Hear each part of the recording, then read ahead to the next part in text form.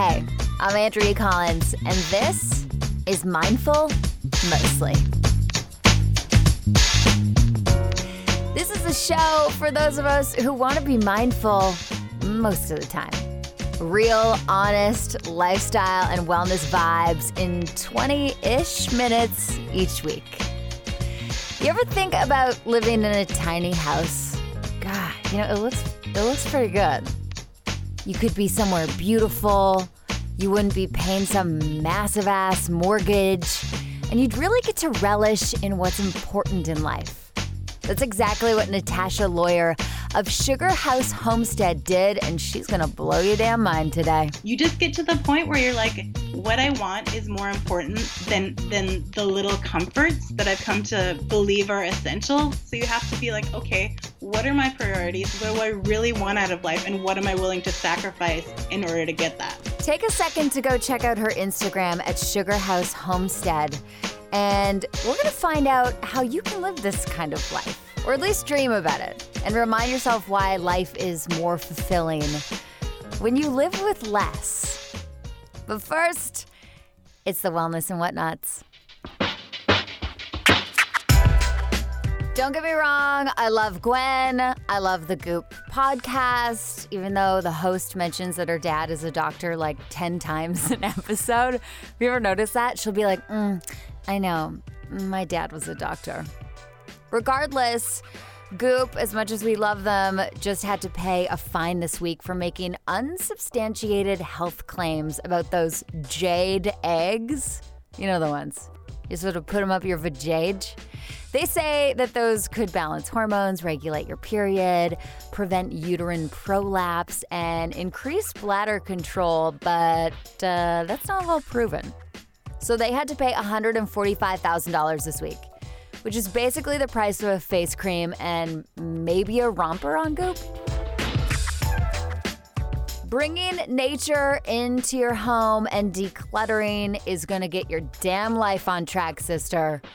Experts say that this has major power in positively affecting your mood. Until your cactus dies, who kills cactuses, by the way, and you get an Amazon shipment. But really, declutter. More on this actually on next week's show with our resident Feng Shui expert, Laura Morris. And lastly, what's on your fall fashion hit list? Because I'm seeing that if you're not wearing animal prints, you're going to be thrown into a pit of lions. And they're going to look more on point than you.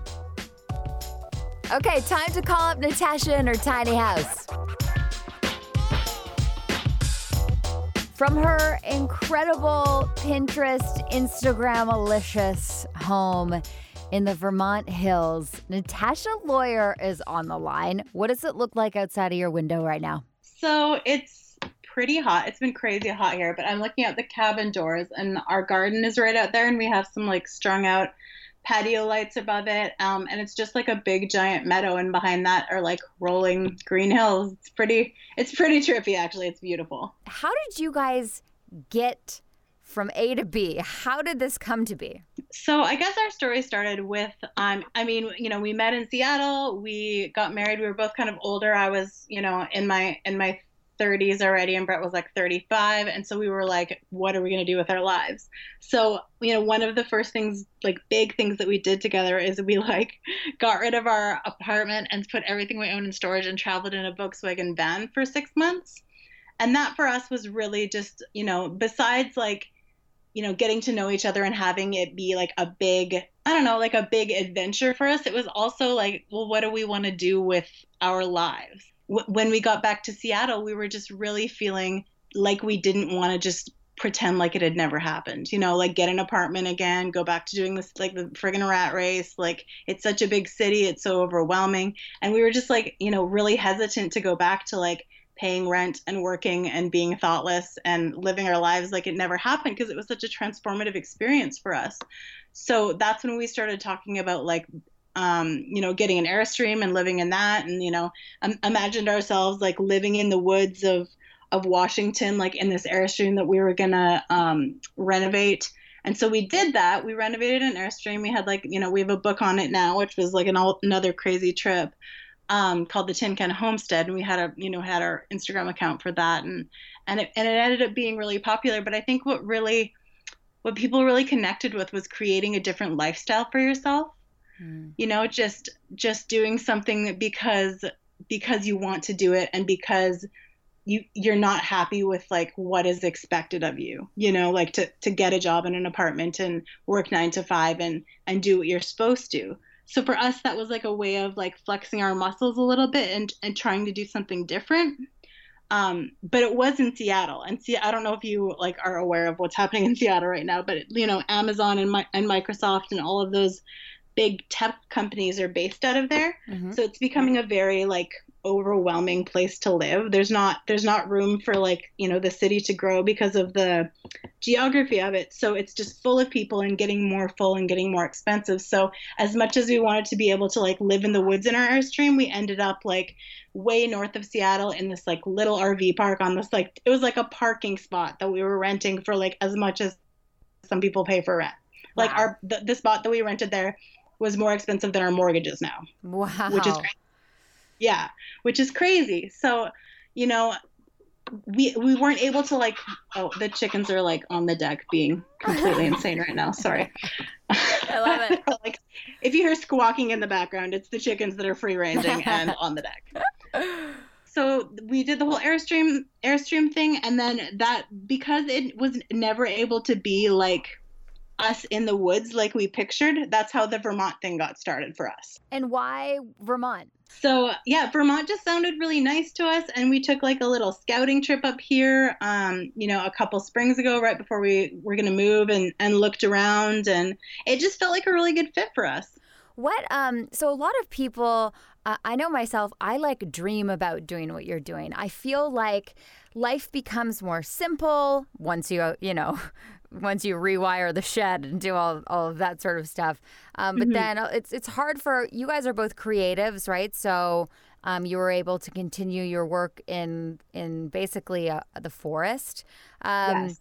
A lot of people are like, I can't possibly do that. I've got this. What would you tell those people? I think honestly that like literally anyone can do what we did, but I think part of it is being willing to be uncomfortable. I think a lot of people are very, very used to like what we've come to expect as like a normal standard of living, which really is kind of a lot of luxury. Like we in the Airstream, we never had a shower. And here we didn't have plumbing until this spring. So we lived without plumbing for 6 months, and we were carrying our water in from our well. We still don't have hot water in 2 of our buildings, and don't plan to put it in, because you just get to the point where you're like, what I want is more important than the little comforts that I've come to believe are essential. Like, there's something so charming about having a fire going and sticking your kettle in there and using that hot water to do your dishes with, and it takes an extra second. But if you're willing to do little things like that, to drive out and shower at the gym because we're saving up to put our bathhouse in so we can actually shower. But if you're not super rich, you can't do everything at once. So you have to be like, okay, what are my priorities? What do I really want out of life? And what am I willing to sacrifice in order to get that? Mm-hmm. What are the things that you realize you need, and what are the things that you realize you really don't need? So for us, the things that we need are, vehicles to be able to get us safely to where we need to be. We need heat in some form. When we first moved in here, so having a fireplace, a wood stove now is like, so amazing and such a big deal. And and the thing is that we don't need, like, we have no plans to put hot water in any of our buildings that we don't shower in, because that's it. We've really come to think of that as a luxury. And if you're willing to put a pot of water on to boil, you can get what you need. Mm-hmm. What about material possessions? I think for us, we've definitely learned to live with a lot less, especially in the Airstream. And I think that, as we're expanding, as we're getting more, we have a potting shed now, and we have places that we can store things. I think we're very careful about like accruing things, because there was definitely a big pare down before we moved, before we lived in the van, and you realize how much stuff is accumulating, in your everyday life. Like, I love thrift shopping, and it's so easy to just like, oh, this is cheap, so I'm going to buy it. But it takes up space in your home, but it also there's like a mental weight to being like weighed down with things. And so I think we try to be really cognizant of why we're spending money and what we're spending money on, and how it's going to be placed in our lives and our homes. I heard this guy on a radio show the other day, a call-in radio show, and he was talking about how he'd been this vintage motorcycle collector, and these motorcycles were like super old, and he was saying this generation, isn't as interested in learning how to fix these bikes and can constantly tune them up. And he said, when I die, like I don't, my kids don't want them. I'm realizing that what I've collected my whole life is just probably going to go possibly to the scrapyard. And when you do hear those things and you think about it, it's like when you die, you leave with nothing. So as far as collecting all of these things, it's like you can't take them with you. No, that's true.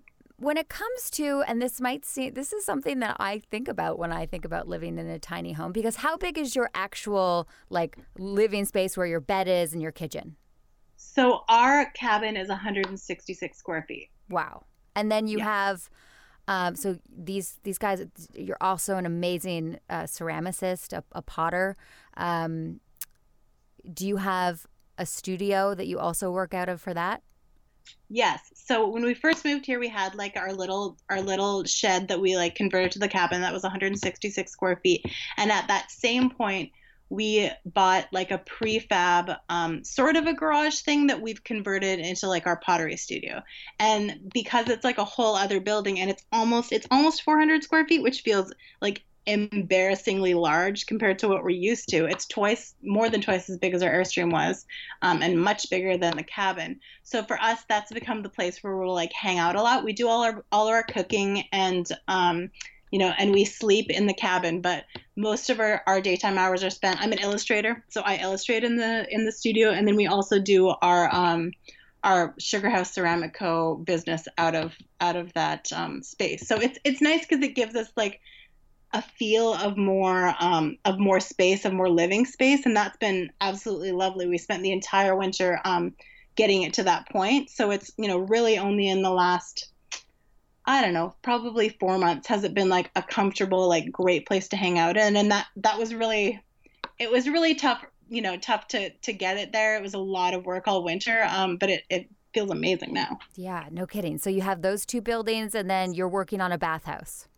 Yeah, and then we have like a little potting shed, for like storage and for garden stuff. But yeah, we're working on our bathhouse now, and that required a lot of excavation. And for anyone that's done any like developing of land, that is so horribly expensive and scary because they don't know what they're going to find under the ground, and they give you quotes, and a lot of the time quotes stay as they are, but a lot of the time they don't. So that was a really big, scary expense for us this spring.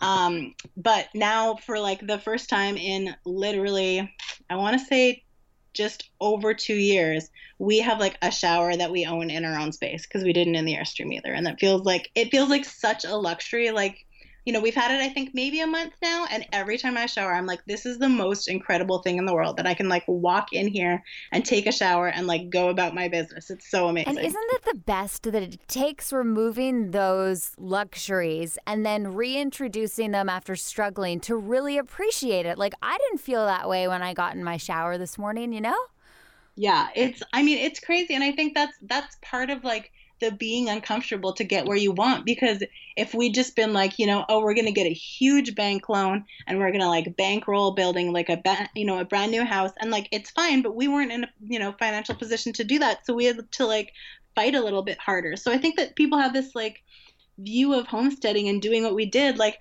I read some like hilariously snarky comments, I think on that Design Sponge one or another one about like, oh, it must be nice to like, be so rich to be able to do that. And we are not rich. Like, I am an illustrator. My husband is a social worker. Now he's a server. Like, we are not rich. We are just willing to be uncomfortable and work for the way that we want to have our lives be. And so you just do it bit by bit. Yeah, we do. Like our bathhouse has a shower. It has a half finished tiled floor. It has a toilet, and the walls are like open, studs with that exterior finish. So there's no installation right now. There's no walls on the interior. There's no sink. So like you go to the bathroom and you wash your hands in one of the other two buildings, and it's just little adjustments you make to be like, okay, well, I don't need a sink in the bathroom right now. I have two other sinks, and the things that we've come to be like, oh, like, how could you not have a sink in there? Well, walk a few extra feet and it's fine, and we'll get there. What are these space-saving saviors? How have you pared down? What advice can you give all of us listening? I think for us, it's really being very mindful about the items you choose. To choose items that you don't want to hide because they're ugly, and you bought something really cheap, so it's like kind of crummy looking. I think it's being very intentional about being like, this is a beautiful piece that I want to see all the time, and I'm going to, because there's nowhere to store it. And for us, like, we have like a flip down table in our kitchen. Like it kind of divides the like bedroom part and the kitchen part. We have like this little flip down table, and for the first 6 months of us living here, that was also my studio. It was like this little table. I did all of my work out of it, and I think that if you're just flexible and willing to like adapt your situation, like, and be smart about it, like, you can make things work. Do you have to be handy to make this work? I mean, it definitely helps. My dad was, he moved. He actually did something very similar to what we're doing when he was like a little bit younger than our age. He moved from Seattle, which is where we were. He moved from Seattle to like northern BC to like build log houses and, and homesteaded and lived a very similar life to us. And so I think that like what I've learned from him in terms of like building and electrical has been really helpful. But you can learn to do anything on the internet now. Like, there is an embarrassment of information. Like, I learned how to install a toilet by watching YouTube videos and did that in our Airstream. Like, if you are willing to like do things wrong a couple times and fix them and do your research. And I think that maybe a lot of people aren't willing to do research. They would rather just have someone tell them how to do something. I find that a lot in like messages that we used to get for the Tin Can Homestead. Instead of Googling something, someone would like ask us to like give them a very detailed breakdown of how we did it. And while that's fine, it also doesn't empower you to feel like you can do things if you always feel like somebody else has to tell you how. Yeah, definitely. And I feel like you actually learn when you figure out how to do it. I was looking at some fall courses that are offered at like a tech college here where I live, and there was a whole bunch of interesting ones like woodworking 101, and there was like small house maintenance.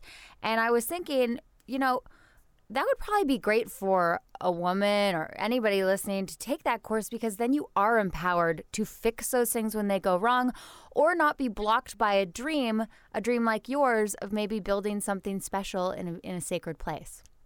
Yeah, it's very doable. I think people just get a little bit afraid of like doing things that they've never done before. But if you're willing to try and to like fail at it and then try it again, like there's so much learning and growth and empowerment that comes from that process.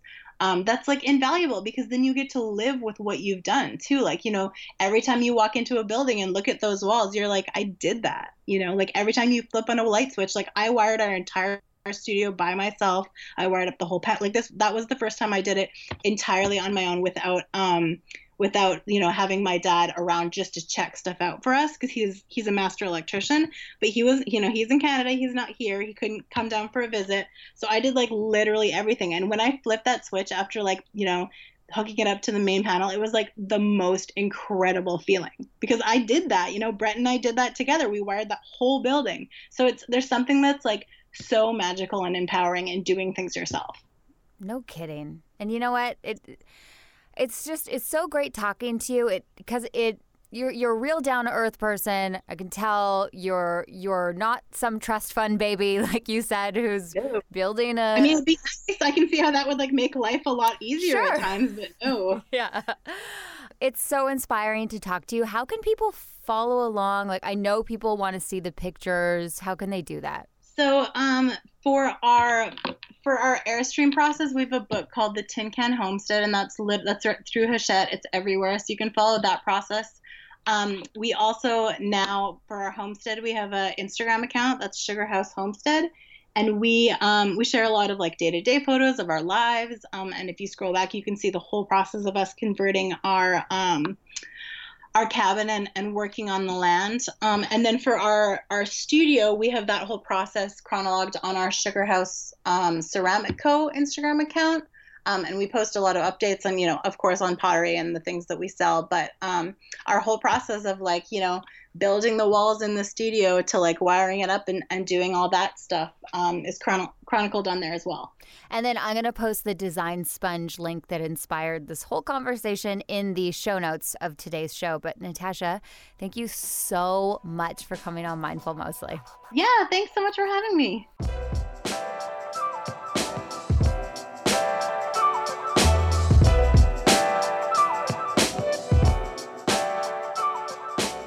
What a show. What a woman. God. Don't we all want to go and live in tiny houses now? Who's got a shed? So before we get to the Soul Nugget, wondering how you guys are liking season 2. You can reach out to me anytime and join the community on Instagram at Mindful Mostly. Plus, if you want to get your hands on the High Vibe 5, which is a 5-minute magnetism session, you just stick those earbuds in the morning, you listen to this, you're going to get manifesting, affirmations, breath work, visualization, all of it in 5 minutes. Just do a review of the Mindful Mostly podcast and subscribe on iTunes. Send me a screenshot of that review and I will send you back the High Vibe 5. You can email it to me at andrea@mindfulmostly.com. As I mentioned earlier on the show, next week is going to be our Feng Shui expert, Laura Morris. She's going to be talking all about how to create a sacred space and design your home with Feng Shui in mind, okay? Let's get to the Soul Nugget. Whatever your problem or challenge may be, laugh at it. Laugh long and laugh hard. Because you, sister, are forever. And it is temporary. Ha-ha! We'll talk to you next Monday on Mindful Mostly.